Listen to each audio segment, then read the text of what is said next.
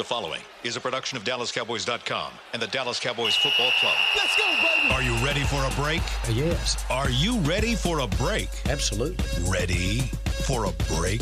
Yeah, and so much for that. It's time for The Break on DallasCowboys.com. We were on a break! With Nick Eatman, David Hellman, Ambar Garcia, and Derek Eagleton. It is Thursday, September 14th, 2017, season 13, episode number 39. Welcome to another edition of The Break. I'm live from the SWBC Mortgage Studios at the Star. I'm glad to be back in studio with you guys.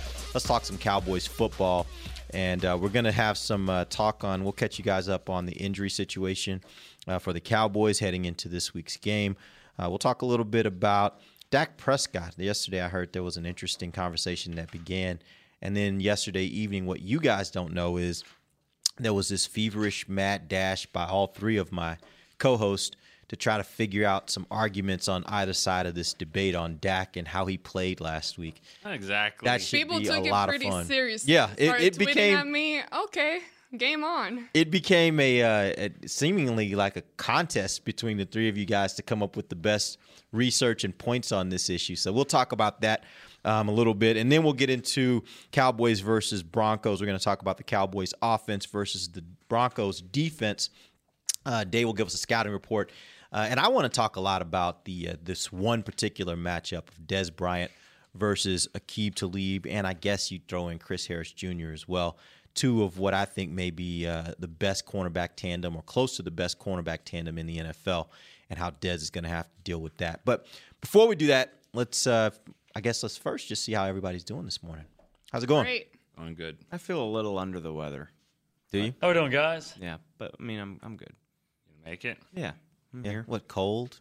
Seems Flu? like one of those like out of season colds. Like I don't maybe because the weather's changing a little bit. It's a little cool outside in the mornings. I'm actually kind That's of not good. glad. Not. I'm actually kind of glad you're not on the team charter this week. That's actually a good thing. Yeah. If you're going to get someone sick, I'd rather you get some random person who's unsuspecting sick than an entire team, and, of course, me or Nick or Like Amber. William. Huh?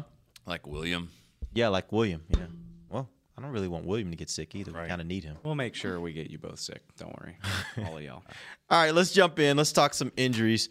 Let's catch up on the injury report for the Cowboys. Yesterday, there were three players that missed practice: Anthony Hitchens, Orlando Scandrick, and Terrence Williams. Obviously, Scandrick and Hitchens, we know their situations. Scandrick, I don't know if there's an expectation he's not playing this week. I would think he's not playing, but what are you guys hearing? Is there any chance that He's not been ruled out. not been ruled out? That's what Garrett said. What do you think? I want to know what you guys think, He's been ruled out, according to you. according to me. I don't think he'll play. I mean, Good. I'm not gonna say sensitive, but Wow. no. I mean, Here we no. go. Not going to say Dude, sensitive. this one over No. here, man. I'm not going to say didn't. sensitive, but I'm going to say sensitive. No, I didn't say it. Distance myself from you. Get away from me. Guy broke his hand. No, Yeah, but right. he had surgery, so I don't think. I mean, we've heard of certain players kind of being able to play after a surgery, but I just don't think that would be the case for Scan. No, let's be honest. With Scandrick, really good player over his career, but he showed it last year that he needs to be healthy. He likes to play healthy. He doesn't want to go out there and play when he's not. And I just have a hard time thinking that he is going to play in this game with 5 days after a surgery. I just don't think he's going to do that. Well, he's the one that's still keeping the door open because I think, wasn't it him that said, "Hey, I'm not ruling myself out for this week"? I just don't think he's going to play. I don't think when it comes down to it that he will play this game. That would surprise me. Yeah. If he plays. Although I will say it kind of goes back. It's the old injury thing. Like, and I know, DeMarco Murray played 6 days after a similar situation. That doesn't make you soft if you elect to like sit out 6 days after you broke your hand. Like that's you broke a bone in your body and you had surgery on it. They put a metal plate in your hand. It's okay if you want to take a game. I think. Yeah. The fact that somebody's willing to tough it out.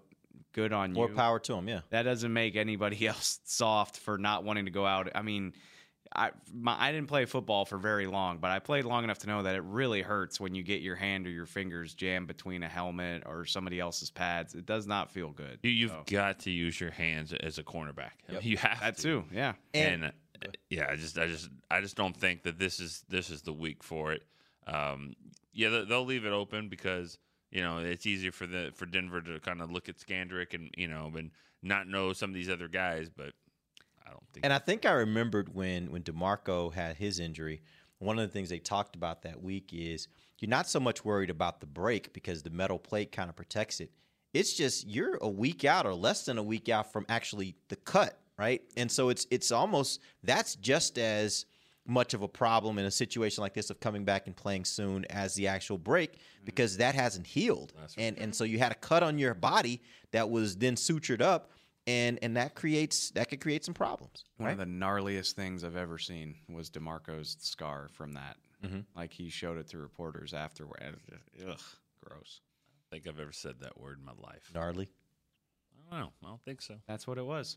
Plus, on the other side of that, you got Chidobe, who was a injury concern after hurting his ankle. He was full yesterday, and Jordan Lewis was full as well. So you got two other guys out there who should be able to help you get through this game. Bené Benwickery. I mean, he's not hurt, but yeah. So yeah, but he's back. The assumption is that he will be playing this week. You have right? a full complement of corners who can help you get through this if Skandrick can't play. Right. All right, let's talk about Terrence Williams. He also missed practice yesterday. He is in, from what I understand, a walking boot. But is this more of a precautionary thing? Is there expectation that he's going to practice this week? And further, is there expectation he's going to be able to play? I think the expectation is that he'll be ready to play. But we'll see how it goes. I think Garrett had said yesterday that he thinks he'll do something in practice. Now, he was listed as out. Listed as did not practice, but I'm sure he did some things. And, it's just Wednesday for that day. So he'll probably do a little bit today. I imagine do some tomorrow. I bet he plays. That's just talking to him after the game and the fact that he was able to play through the game and play well. Played really well. Yeah. Maybe he needs an ankle sprain like that or something. Whatever it was, he played one of his better games. So I have no doubt that he'll be playing this game. I'm just going to play devil's advocate real quick because we said that yesterday, and I still think he would kind of play, but it's easy to say those things in the heat of the moment and the adrenaline of playing and winning. And then, you come in on Monday and get your treatment and look at it, and maybe the trainers are like, oh, buddy, I don't know. This, maybe you don't need to be playing 6 days from now. And he did not participate in practice, but he was doing some walking and some stretching exercises and just kind of keeping that thing loose. So I don't know. I mean, I still kind of feel like he should be able to play in this game, but, if push comes to shove, maybe they figure a week's worth of rest could do him some good. And then again, you're carrying 6 receivers right now, so you have Noah Brown who can help you get through this game if he can't play. So I still think he'll play, but I'm keeping an eye on that. I want to see if he doesn't do anything at all this whole week. If he doesn't practice at all, then maybe they would sit him down. Just to be clear, what point in the game did he hit that in? First play of the game. Very first play. So played through the entire game. Obviously, as Nick said, played quite well. Sure. It seems hard to believe he wouldn't be ready to play this week. I hear you. I'm just thinking, you spent 2 hours stretching and getting ready, and your adrenaline's high. You're finally playing football, and then you're like, of course I'll play next week. I feel great. I'll tough it out if I have to or whatever. And then you go to bed and you wake up, and Monday can't be fun for any football Yeah, but player. it seems to me like halftime would have been the moment where you come down for a second at halftime. And you start feeling the real pain of this because the adrenaline's down, and that's when you say maybe there's a problem. I can't do this. But he came out and played second half and was effective. I just don't know that there's a scenario to me that makes a whole lot of sense where he wouldn't be playing. Maybe. I think there's a difference between game day and then all week where you're not amped up. You're not as limber as you were on game day. I'm not saying he's not going to play. It's Thursday morning. Something to think about. I'm keeping an eye on it until Friday, Saturday. And I don't know how similar these injuries were, level-wise and how painful. But remember Bryce Butler's injury during training camp, how he ended up coming back, 3 days after or so? Well, I was listening to him yesterday.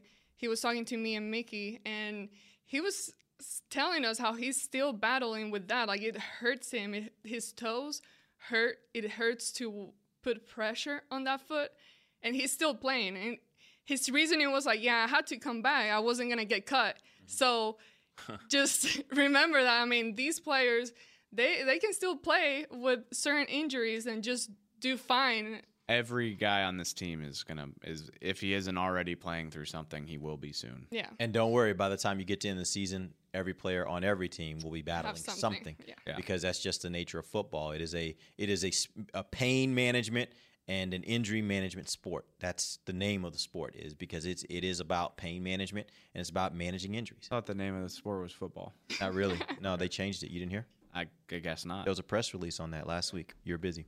All right, let's jump right into the talk on Dak.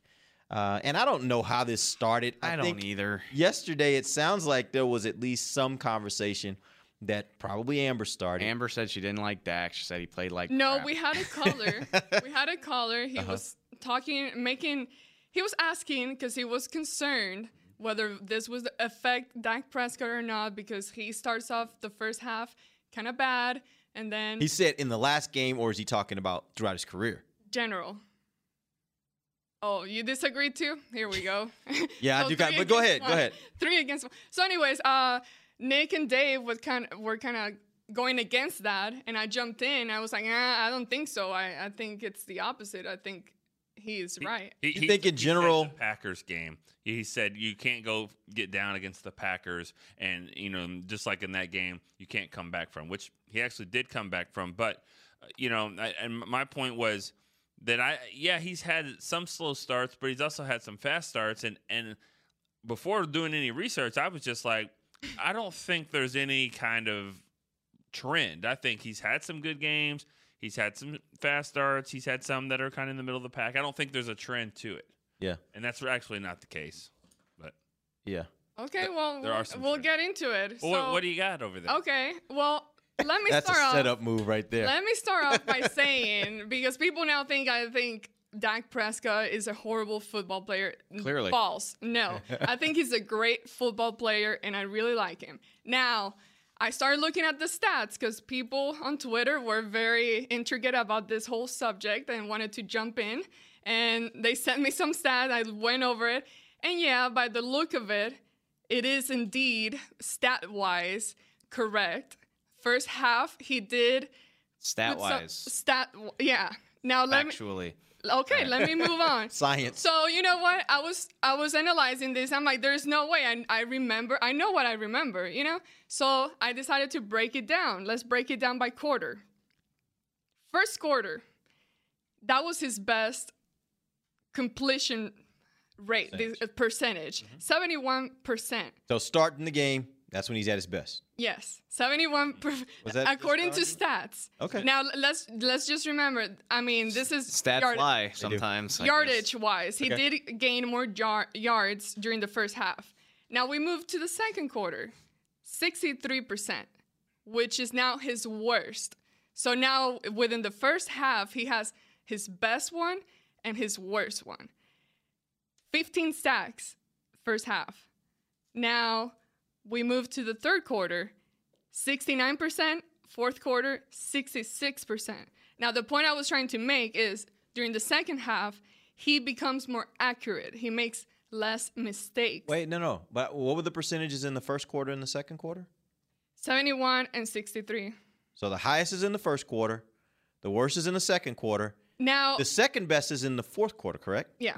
So he starts fast and he 66 finishes and fast. 67. That's what it is. 67% second half, 66% first half. So he's most accurate in the first and the end. Yeah. So point is the second half is when he becomes more accurate. He starts cleaning up his game. By one, that's not more accurate. Listen. He's got more attempts in the first half, too. He did have an overtime game against Philadelphia. That was 100%, no interceptions. Now, he only got sacked 10 times during the second half. You compare the second half of the game. Second quarter, he threw 2 interceptions overall. So when you analyze all these numbers and break it down by quarter, the point here is that aside from putting up more yards and a few extra touchdowns during the first half of the game, comes the second half, he becomes more clean. He makes less mistakes. So that's my point. Okay. Yeah, Well, how many interceptions What- did he have in the had second 4. half versus 2 the and 2. first half? it was 2-2. Okay, so what mistakes is he making more in the second half than he's not making? I mean, that he's making All right. less in the Why second don't half we than the just first let- half. Second half, he completed more passes. Okay. You break it down by pass numbers. You analyze how many passes he completed, how many he didn't. First half, he had a bunch of incomplete passes.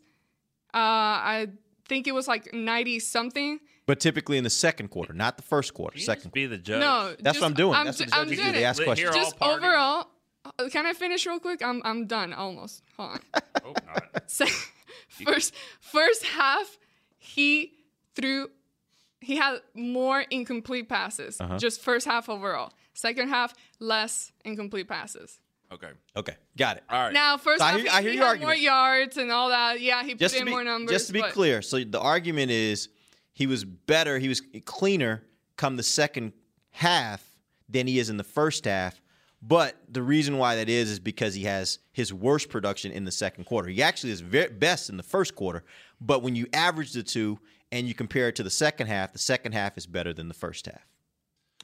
Okay. Somewhat, yeah. The crux of that Number-wise, argument yeah. basically boils down to 67% is better than 63%. Right. Which I think is a quibble. Like, that's not enough Not for me even to. that. I don't know. And 66. I would say this in 69. completion percentage. I don't know if I necessarily agree with that, but I hear the argument. what- and I think let's it's hear what yes. Ethan Let's hear has what Nick has to say. All right. And there's only 15 games here because the Eagle game doesn't count. He didn't play the second half, really second quarter. So we only got 15 games to go off of. In 15 games, he's got more passing yards in the first half than the second half, 11 out of 15 times in the first half. Okay, so yards, they were winning games. Maybe in second half, didn't run the ball. Okay, I'll give you that. So let's just look at it as a quarterback's job. They moved the football. And first downs, they're 11 out of 15 times they had more first downs in the first half than they had in the second half. That usually equates to time of possession. 11 out of 15 times they had held the ball more in the first half than they did in the second half. Points. 8 times they had more points in the first half than they had in the second. 5 times was exactly tied. Twice they did score a little bit more. They scored more in the second half than the first.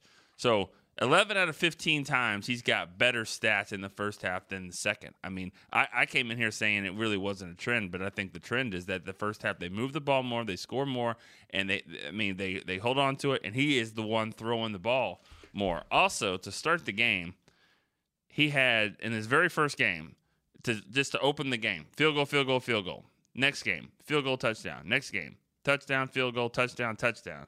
Next game that he did not score until his fourth possession. The next game, 3 straight touchdowns to start the game. The next game, a touchdown to start the game. He opens the game well. I just think that. That was actually so. I don't care about this as much as these two. Well, I didn't care either until I saw you talking to Broadus for about 3 hours yesterday. It was not right 3 I was hours. just like, It oh, was about okay. 3 hours. We got stats. About 3 hours. Listen, yes, I agree. He was more productive during the first half. Second half, he made less mistake. He played better. Now, yeah, he was able to get a few more touchdowns and way more yards. How's a first guy half. who only turned the ball over like 6 times all year have like more or less mistakes? Like that. This is nitpicking. at the end He's of the got day. 2 interceptions in each half, and one of them in the first half is like right before halftime, which is way into. You alluded to what I wanted to know if it was true that he started fast or not. So I went and took the first 3 possessions of every game of the season. Mm-hmm. That's 48 possessions, 16 touchdowns. So 30% of the time in the first and second, beginning of the second quarter, he got them a touchdown. 9 times field goal. So more than 50% of the time, They scored. points in the opening possession of the game. And in a lot of times, as he just alluded to, Cincinnati, Washington, multiple scoring drives. You're talking getting 10 or 14 points out of your first 2 possessions. There's a couple of missed field goals in there. As A couple well, missed which is- field goals. which is There's a like couple of- driving into field goal range. Couple of turnovers. 52% in your opening 3 possessions throughout the entire season. I think that's pretty damn I would good. venture to say there may have been 2-3 teams that were better Yeah. From that standpoint. Because I heard what you were saying, Amber. Like, I know what I was kind of remember. And what I remember about last year is it seemed like all the games except for Giants, Minnesota, when they played really tough defenses, that's when he struggled. That's when the whole offense struggled. But besides that, it seemed like every game they were going to get off to a quick start. They were going to score. So if you didn't keep up at the beginning, you were done because the Cowboys would already have 10, 14 points in the first quarter and a half. And if you're not scoring, you're done. I will say there was a stretch there toward the end of the season, which coincides with when everybody thought he was slumping, starting with New York, Minnesota, and even into the Tampa Bay game where it was not as good. Right. But for the entire season as a whole, it was pretty good. Well, say what you say. I still believe my point, and I'm just going to adhere to it. Hey. That's America right there. Knowing you're wrong and not stick with it. I don't think I'm wrong. My point here is overall, yes, was more productive. First half, second half, just came in being more precise, more clean, didn't get as many yards. Yeah, but his game was more on point. All right. He wasn't all over the place. You didn't see a bunch of incomplete passes or more, he wasn't sacked as many times. You saw him more focused, more. He completed like 66% for the season. Like, he was never all over the place. Like, not throughout the entire year would I classify him as all over the place. Okay. All over the place is a slight little all over the place. I'm just comparing it first half to second half. Let me ask you a question, though. And just from a statistical standpoint, you said he hit 71% of his passes in the first quarter, 63% in the second quarter. You take the average of that, it's right there with the average of what his second half was, right? I think it's 67% in the second half. Is it 69? So 71 first, second 63, third 69, fourth 66. So the average of that one would be 67.5, and the average of the first half would be around 67.5. When I looked at it, was 67-66 for the second half. So I just thought, okay. The average of those two, if you look at the average between there's those, more attempts though in there. But here, first half or second half Probably is just more consistent. So that's the point. You're saying second half because they're closer together. The deviation. The delta you look the at two all is the numbers and compare everything. Just overall, during the second half, he's just more consistent. Now, first half, first quarter, great. Second quarter, not. It's his worst. But he moves on to the second half, and now he has everything more, precise and under control, and just more concise. Okay. Constant. All right. That's what I'm referring to all over the place during the first half. Well, appreciate it was great and bad. Whatever, man. Whatever, man. Appreciate the discussion. I think it's a good discussion. I still know. And I will say this: we'll keep an eye on that now. I guess going forward and look and see what happens over these next few games and throughout this season, and see if this becomes a trend one way or the other. I do still believe that when it comes down to it, kind of nitpicking a little bit because for the year the guy had a completion percentage that was pretty doggone good. Oh, he's still great. Look at the season he had. Nobody's arguing whether he's a bad player or not. It's all right. Let's take our first break. When we come back, we are going to get into Cowboys versus Broncos. We're going to talk about the Cowboys offense, the Denver Broncos defense. We'll do that when we come right back. This is DallasCowboys.com radio. We, the entertainment-loving people, demand the best unlimited wireless plan ever from AT&T. What else do you want, a unicorn? Maybe. Only AT&T offers you unlimited data with HBO included and never pay overages. Get AT&T Unlimited Plus, our best wireless deal on unlimited data. Plus, save $25 per month on DirecTV. It's entertainment your way. After 22 gigabytes of data usage, AT&T may slow speeds. Plan includes stream saver and videos will stream in standard definition unless you turn it off. $25 DirecTV savings requires AT&T Unlimited Plus. Credits start within 3 bills. Service prices subject to change. Other usage, speed, fees, charges, and restrictions apply. See att.com/unlimited for details. Hey, Cowboys fans. Did you know that over the next few years, more than 1 million service members will transition from military to civilian life? Veterans face unique challenges when they get out of the military, and Bank of America and the Dallas Cowboys are teaming up to help with financial education, career opportunities, and support of military nonprofits and organizations locally in North Texas and across the country. We're proud to support our troops and are deeply grateful for the dedication and sacrifice of our service members and veterans. Bank of America, official bank of the Dallas Cowboys, invites you to join us in our efforts to get involved by tagging game day photos on social media using hashtag TroopThanks. That's hashtag TroopThanks. And by learning more about our commitment to veterans at bankofamerica.com/military support. Together, we can thank our troops in ways that make a real difference. Copyright 2016, Bank of America Corporation.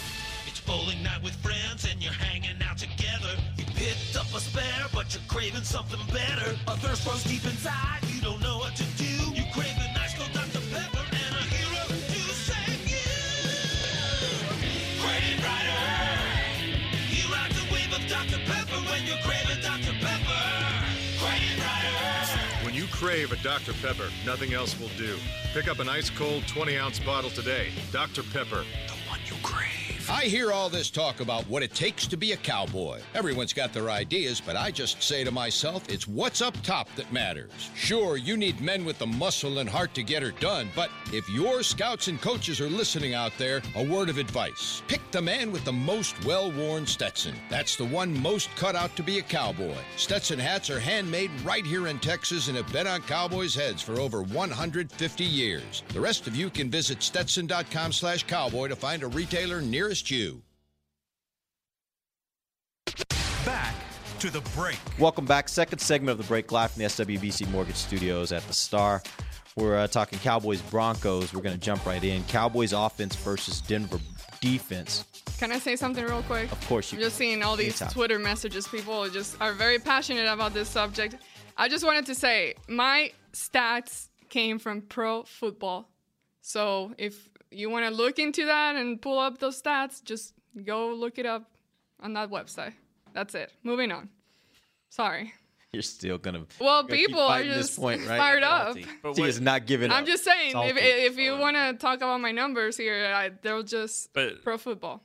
I think one thing that you need to also remember about the numbers. We're moving on. No, we're not moving on. Hold on. Completion percentage. I'm sitting right back over. I know, me too. We're moving on to the Broncos. Come on, Derek. There's a different kind of pass in the second half. Okay, you're going to be conservative a little bit more. You're going to go more underneath routes to the tight end, maybe swing it to the running back. You're not going to fire the ball 30 yards. Okay, clearly we're not going to come to an agreement. So I'm just saying. So a completion percentage is going to be a little bit higher in the second half because your passes are a little bit safer. And it was only like 1 or 2 percentage points higher, so it's not that much of a difference. But you are going to have a higher completion percentage in the second half because you're really trying to hold on to the ball, move the clock, and not turn the ball over. So Broncos versus Cowboys. Okay. Let's jump in. Cowboys. We're on to Cincinnati. Cowboys offense we'll take and Denver defense. Dave, let's get a scouting report. Give us a scouting report on this defense. I don't know if this interests other people as much as it interests me, but the main thing I see when I look at this defense is the Broncos, like for as good as they've been over the last 5 years, 6 years, this is not like a homegrown defense. No, it's not. Okay, Derek Wolfe, second-round draft pick. Von Miller, obviously, number 2 overall pick. Justin Simmons, who's a starting safety, is a third-round pick. And Chris Harris is an undrafted free agent that they discovered. Good for you. The rest of this is all trades, undrafted free agents, outside free agents. I mean, you remember a few years ago when they had that big day when they signed all those guys, including Marcus Ware. Yeah, they signed. Who else did they? Aqib Talib. Your best cornerback is from another team. Brandon Marshall came in from Jacksonville. Todd Davis, who's handling middle linebacker next to Brandon Marshall, came from New Orleans. Your second best pass rusher behind Vaughn is he's actually homegrown, Shaquille Barrett. He's a undrafted free agent 2014. But surprisingly, they had Ware, and you just think of them as having like pass rusher after pass rusher. Shaquille Barrett had 5.5 sacks in 2015 and 1 last year. He got 1 against the Chargers on opening night, but he's not like this sack monster. And so I'm sitting here, I have all the respect in the world for Von Miller, but there's not a ton in the way of proven other guys once you get past him. I mean, and this is a 3-4, so Derek Wolfe has been doing his thing for a long time. Damata Pico, you remember him from Cincinnati. He's been doing this for a long time. Jared Crick is another outside free agent that they brought in from Houston. But these guys aren't these are not big sack guys. That's the purpose of the line in 3-4 to open things up for your outside linebackers. And you have Vaughn and Barrett, and then not a lot of stuff that intimidates me, at least. I mean, I don't want to speak for them, but so that's the main thing I notice is that. And another thing, this is going to be in my column that I put up later. It's amazing, even by NFL standards, how much this team has turned over, even since the 2013 Super Bowl season. Right. There's like 6 guys on this roster who were there in 2013. Aqib Talib wasn't there. Basically, nobody in that backfield except for Chris Harris. Talib wasn't on the Super Bowl team? No. He was on the team that won the Super Bowl. He was not on the team that lost to the Seahawks. Gotcha. Yes. Okay.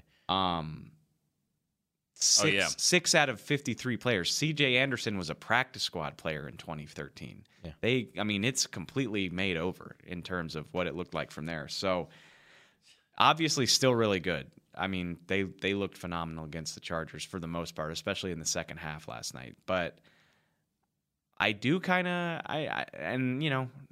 this is going to sound inflammatory. I don't mean it to sound that way, but like I do kind of wonder if a little bit of this is like riding on past reputations. Like once you've been elite for a certain amount of time in the NFL, you just kind of get that credit until you don't anymore. Well, here's the other thing to factor in here when you're talking about elite. Elite defenses aren't usually ranked in the bottom part of the league in rush defense. And last year they were 28th in the league in rush defense. And I think in this last game, it started off, and I heard you say this, Dave, it started off where you were like, oh, they didn't fix that. They buckled down. But by the time the game started really going, they ended up only giving up 64 yards on the ground, 54 of that to Melvin Gordon. I guess with all that being said, do you think this is a team that can be susceptible to a good offensive line and the running attack with Ezekiel Elliott? Yeah, without a doubt, they can be hurt by that because what they do best is obviously rush the passer. They've got the best pass rusher in the NFL. They got a player that is Lawrence Taylor-like that can absolutely take over the game. And when you have that type of player and you have to go to the line of scrimmage and find out where he is and change your protections and change some of your formations to block him, then you're kind of playing, you're playing a little bit handicapped there because you have to find out where, you're letting the defense somewhat dictate what you do. But I still think if you run the football on them and get out of those situations where they can be the most effective, then, you can kind of put them on their heels. That's going to be the key. It's just making sure that you stay out of third and long throughout the game. I'll throw this out there. They obviously, Vaughn is a beast. They defend the pass better than maybe anybody in the league because other than Vaughn, the best thing they got going for him is the trio of Talib, Harris, and then even throw in Bradley Roby. He's awesome in the. Is he? He's pretty damn good, especially when he's got that help. And obviously, they feel good enough about their safeties that they cut T.J. Ward in the preseason. And was that more about money, though, or was that about his ability? I think it was a little bit. Always about ability. It's always based upon the money. It's a little bit about money, but if you were worth the money, you wouldn't be cut. The most expensive player in the league won't be cut if he's playing up to it. Right. So, but that doesn't always mean he's not still the best safety you got. I guess although the point that I was kind of. I will say Darian Stewart looked really good for them on Monday night. He is dealing with an injury, a groin injury. That's something to watch. My point being, between Von Miller getting after Dak and these defensive backs, passing is not how I want to try to win this game anyway. So we know the Broncos are susceptible to the run. I think even. Maybe he might not have been it, but I think it's a fair scouting report to say that Von's not as good against the run as he is against the pass. That's not his strength. So, question from Twitter, just to kind pound of the rock. Should the Cowboys be worried about La'el Collins trying to go against Von? Yeah. Yes. Be worried about that. And one thing you'll notice if you watched that game the other night, San Diego, they held Vaughn without a sack, but a good part of that was because almost every play it seemed like he was getting chipped. They had a tight end on him. They were trying to disrupt him as much as possible. They were not leaving him on an island. So if the Cowboys are looking at that and thinking about who this guy is and thinking about the amount of experience that La'el Collins has at tackle, I would think they're going to probably do something similar and try to chip a lot, try to give help. And limit the number of times he's going to be going one-on-one with Von Miller. I remember a game. I remember back in 2008, DeMarcus Ware had a sack streak of 10 straight games. and it would come over from 07 and then about 4 or 5 games into 08. 10 straight games with the sack, and he was approaching records and things like that. And he played the Buccaneers in a game Romo did not play, and he didn't get a sack that day. He was the most disruptive player, though, that he's been in any game. I mean, John Gruden, I remember afterwards, was like, this is the best player. This is the best defensive player in football. I mean, he didn't get a sack, but the Bucs were trying to drive for a touchdown, and every play he was out there. So that is the one position. They always say, we say it on here all the time, horseshoes and hand grenades, or that's the only thing close matters. Pass rush, it also matters. You don't even have to get a hit on the quarterback, but if you come screaming off the edge and you throw the ball in the ground, you've done your job. You didn't get a sack, but you got close, and close matters. And not only that, but the Broncos, I want to say, oh crap, I left it out. I know they hit Simeon 9 times. How many sacks did they have? Rivers? I think it was 5. I want to say, was. I'm thinking, actually, that's the flip. No. Yeah, the Chargers had 4. Right, yeah. The Broncos got multiple. And to Nick's point, on the final third down in the game before they settled for that field goal, I brought this up on Monday. Rivers threw it immediately. Like, he didn't even wait to look at his receivers because he could feel Vaughn. Like, it was gross how quick he got around. Like, I'm laughing thinking about it. Yeah. He threw it right into the ground. Does it change at all having, because both of those quarterbacks that played the other night are not what you would consider to be mobile quarterbacks. Does it help that they can't just come screaming around that edge, because if they do, they can leave themselves with these gaping holes that allows Dak to get out of the pocket? And what we know of Dak is not only can he run, but he does well when he gets outside the pocket and he looks to throw downfield while running. Does that create more of an opportunity for the Cowboys here for a team like this that's so aggressive in trying to get to the pass rush? And that's why they don't rank very strong against the run. I mean, because when you get around the edge, I mean, obviously you get it blocked. That's a huge seam to run through, or the quarterback, like you said, to step up. So that's going to be the difference in the game right there is figuring out when to run and how to offset that rush. Now, yeah, you can look at it and say Von Miller versus La'el Collins, but I think Von Miller is so good, and I just his mentality is he's probably going to go up against Tyron a lot too. You're not just going to just say I'm not going up against him. I bet, because if you do that, if you just say every time I'm going to line up over here, that helps the Cowboys. That's okay. We know where our protection is going to be. You want to go up against La'el, that's fine, but it won't be just La'el. You need Dak to look and find where he is, because even if he's over here on Tyron, as much as I like Tyron as a player, I still think that he'll get beat by Von Miller. If there's a player that can beat Tyron, it might be Von Miller. I mean, there is some. Olivia Vernon's done it. I mean, we've seen it, and so you have to be aware. You can't. We're good. Always got to know where he is. Yeah. So I think it's to the Broncos' best interest to move him around some. For the most part, 3rd and 9. You can bet he'll be going up against La'el, but still, throughout the game, I think they need to move him around. The one thing I will say, though, is when he's going up against Tyron, you may not feel like you have to give help. Now, that doesn't mean that Tyron won't have a moment when he might get beat, but I think when you have a left tackle as good as him, you figure he's going to win way more than he's going to lose, and so you don't necessarily have to think, hey, we got to get help over that side. Where with La'el, because of his inexperience, I think you probably, as often as possible, need to give him some help. I mean, if you think about it, where if you're the quarterback and you're like, okay, do I want Von Miller to be over here and blocked by Tyron Smith, and I really don't know what's going on over here, or do you want him to be over here with La'el and maybe a tight end, and I can see everything coming? I remember Romo used to say it all the time, don't worry about it. Don't hold on the right side because I can see him, and I'll make him miss. Yeah. I see this. Somehow, though, Romo was able to see this guy, too. Yeah, I was about to say, he saw the whole thing. That was, yeah. All right, let's take our final break. When we come back, I do still want to talk about Des Bryant in relation to these cornerbacks matching up against Aqib Talib and Chris Harris Jr. And I want to talk about it from the context of he had a rough matchup last week. Seems like he's going to have a rough matchup this week. Next week, he's going to be facing Peterson in Arizona. Let's talk about if that has a way of kind of building up some angst that could end up affecting the Cowboys, in particular Des Bryant, over these first 3 weeks. We'll do it when we come right back. This is DallasCowboys.com radio. To work this big land, you need equipment with values rooted as deep in Texas soil as you are. Like John Deere compact tractors with a 6-year powertrain warranty and big features that help you work less so you have more time to do what you love.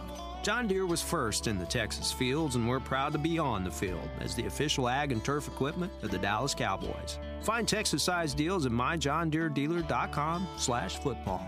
Terms, conditions, exclusions, and warranty limitations apply. See dealer for details. We, the entertainment-loving people, demand the best unlimited wireless plan ever from AT&T. What else do you want, a unicorn? Maybe. Only AT&T offers you unlimited data with HBO included and never pay overages. Get AT&T Unlimited Plus, our best wireless deal on unlimited data. Plus, save $25 per month on DirecTV. It's entertainment your way. After 22 gigabytes of data usage, AT&T may slow speeds. Plan includes stream saver and videos will stream in standard definition unless you turn it off. $25 DirecTV savings requires AT&T Unlimited Plus. Credits start within 3 bills. Service prices subject to change. Other usage, speed, fees, charges, and restrictions apply. See att.com/unlimited for details. Star Sports Tours is the only official fan travel partner of the Dallas Cowboys, offering exclusive game weekend travel packages with sideline access and photo ops with current players, alumni, and cheerleaders. That's not all, though. You'll get to talk X's and O's with Senior Director of Player Personnel Will McClay, and of course with yours truly, me, Brian Broaddus. You can trust the official fan travel partner of the Dallas Cowboys, and with us, you'll travel like a pro. Visit cowboystravel.com to book your travel package today.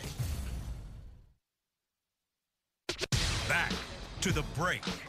Welcome back. It is the final segment of the break. Live from the SWBC Mortgage Studios. Let's talk some cornerback and wide receiver. Let's talk about Dez Bryant particularly. Last week had a tough matchup. I thought it was one that kind of went back and forth. I thought he had some good moments. I thought the cornerback had some good moments. This week he's going to be facing two cornerbacks who are equally as good, if maybe not better, in Aqib Talib and Chris Harris Jr.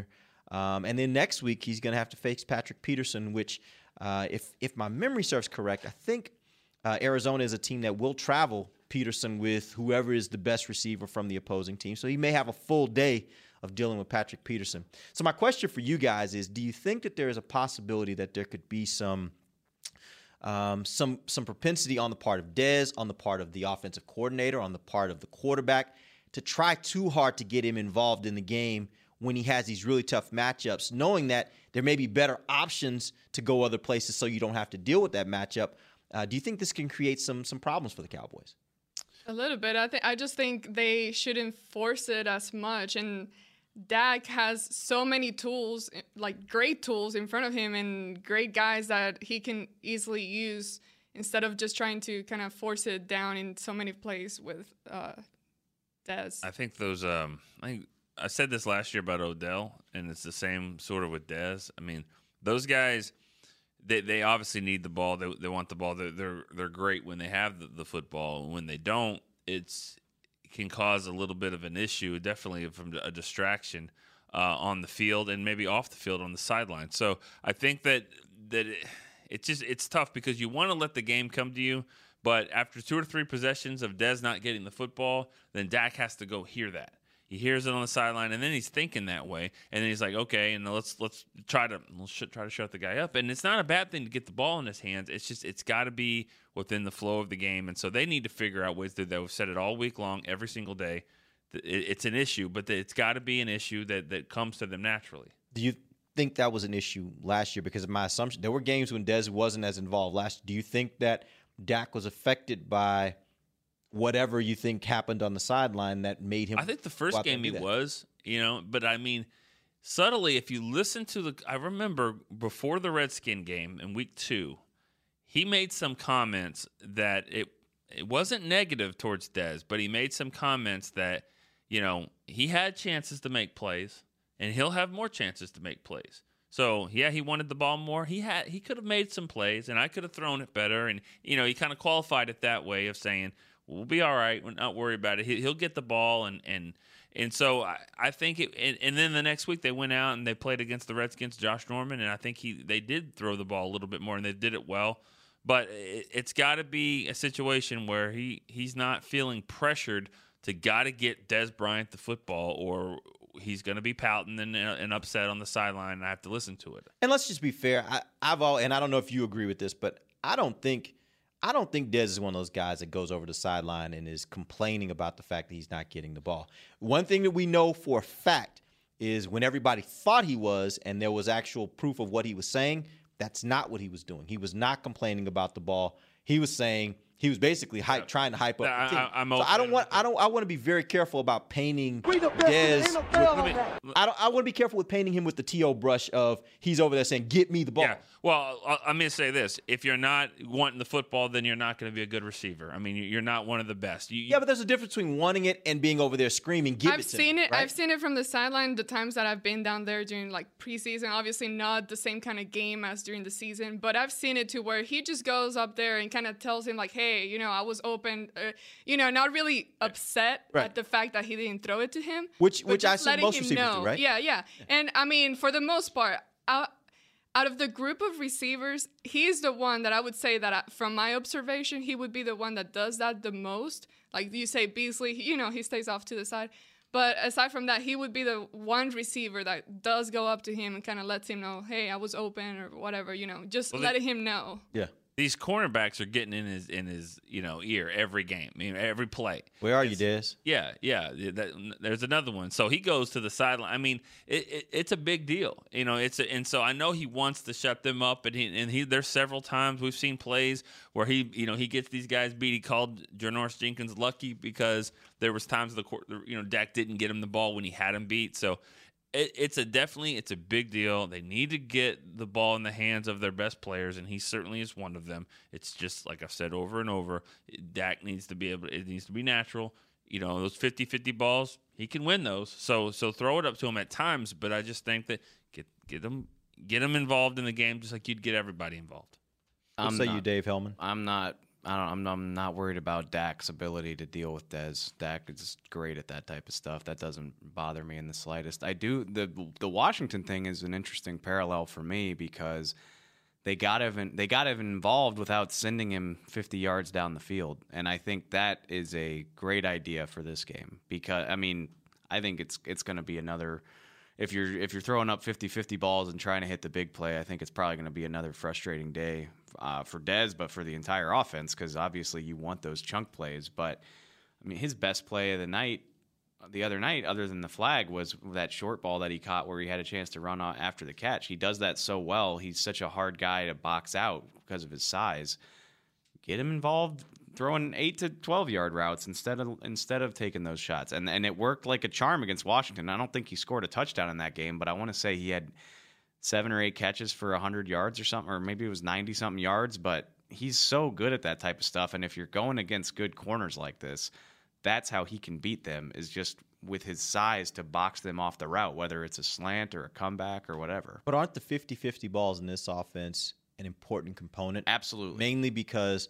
I'm not saying that you don't do it, but you maybe don't do it 4 times or however many times they did it the other night, or maybe do it in a game where you're not playing 2 of the best cornerbacks in the league. That's play to your strengths. That's not your strength in this match. Well, he's a 67% completion guy. That's what he was last year. That's what he's been.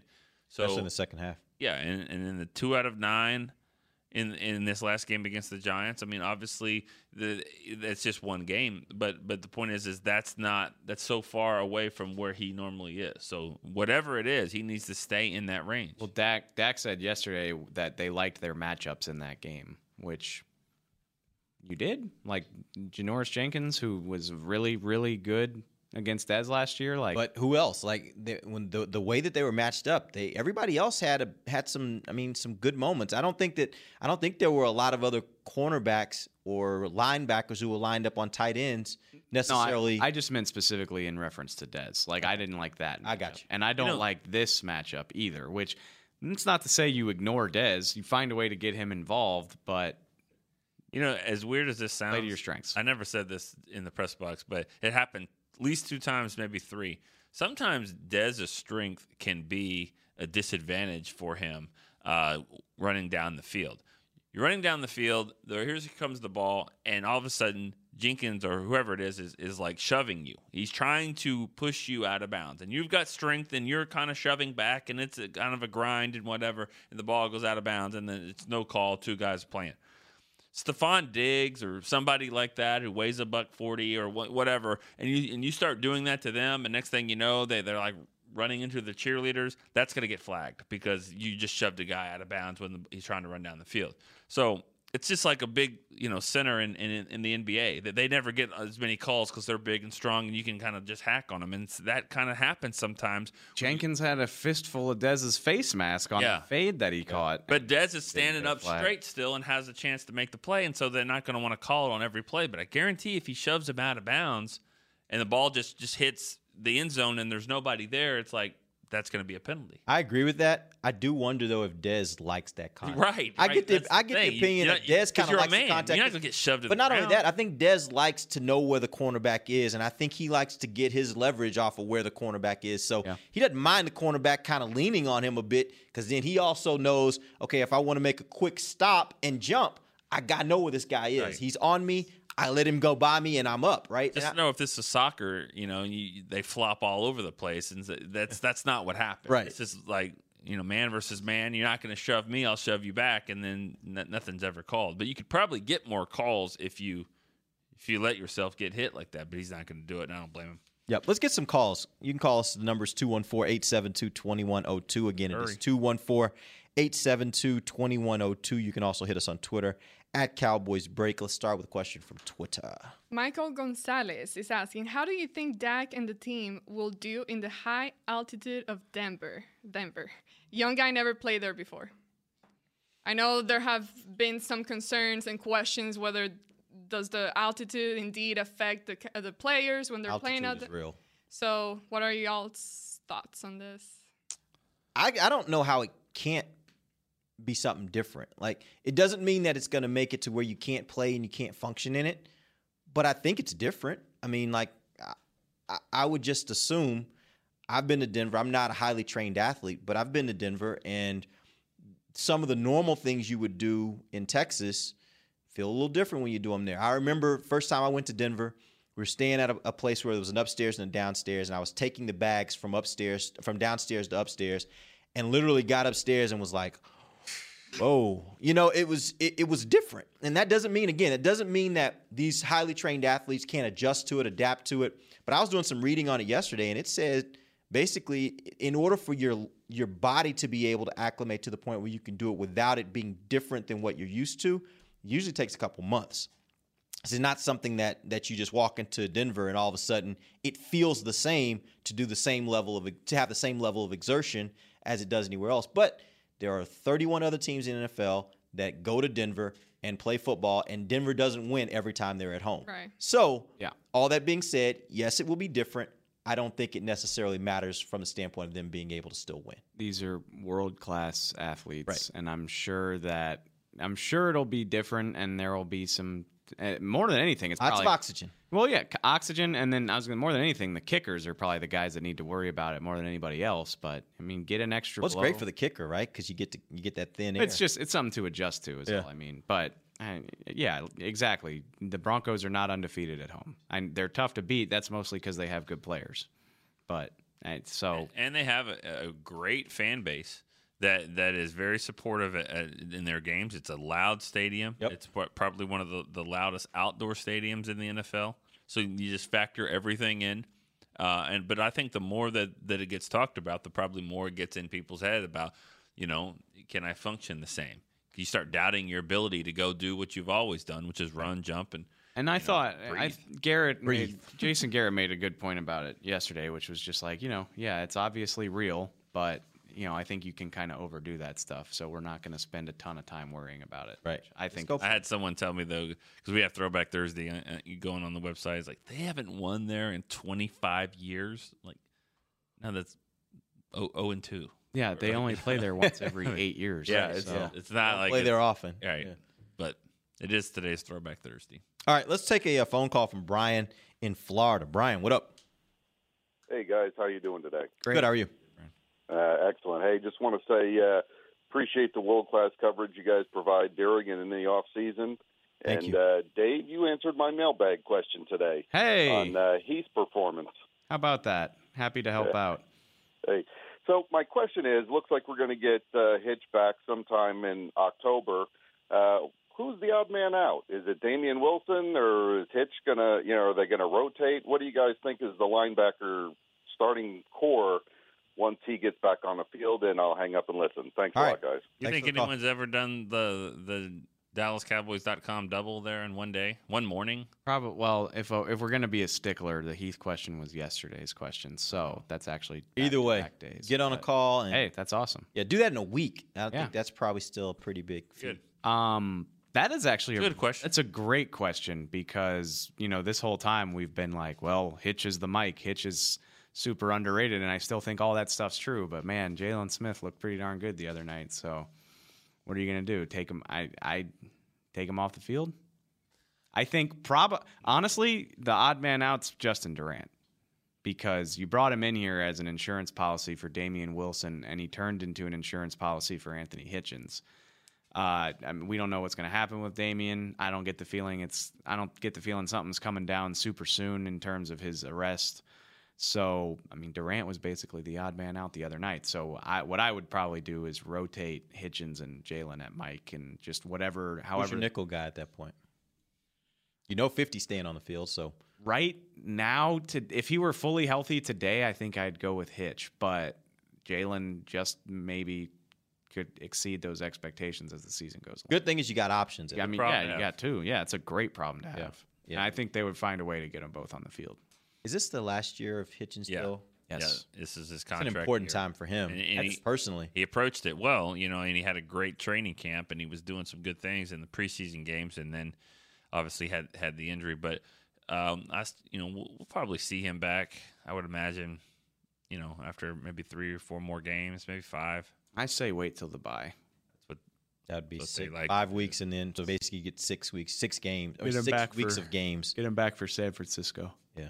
That's fascinating and I'm anxious to see Hitch because he looked so good in the preseason. And I brought this up in today's mailbag, actually, which is linebacker is a sneaky concern for this team heading into next offseason because Hitchens is a free agent. Who the hell knows what's going to happen with Damian Wilson now? You feel really good about Jalen now, but that's and then you have so. But you'll. My assumption is you'll just keep feeling better about Jalen. Yeah, well, I hope so. Right? I hope so. But even still, you have two linebackers that you feel good about heading into. Really good ones, though. Really good ones, but you can't play a game with 2 linebackers. No, I get that, but I'm saying, I guess the point I'm making is you can fill in. If you've got 2 really good ones and you spend most of your time playing nickel, then you can fill in with other guys that are 4th, 5th round picks, right? For sure. Those kind of guys can still play a role for you at the linebacker position on a team like this with how you use your linebackers. Right. All right, we appreciate you guys joining us. We are back tomorrow for more Cowboys versus Broncos. We'll do that on Friday. Get you guys ready for the game on Sunday. Till then, for Nick Eatman, Dave Hellman, Amber Garcia, I'm Derek Eagleton. This has been The Break, live on DallasCowboys.com radio. This has been a production of DallasCowboys.com and the Dallas Cowboys Football Club. How about this, Cowboys?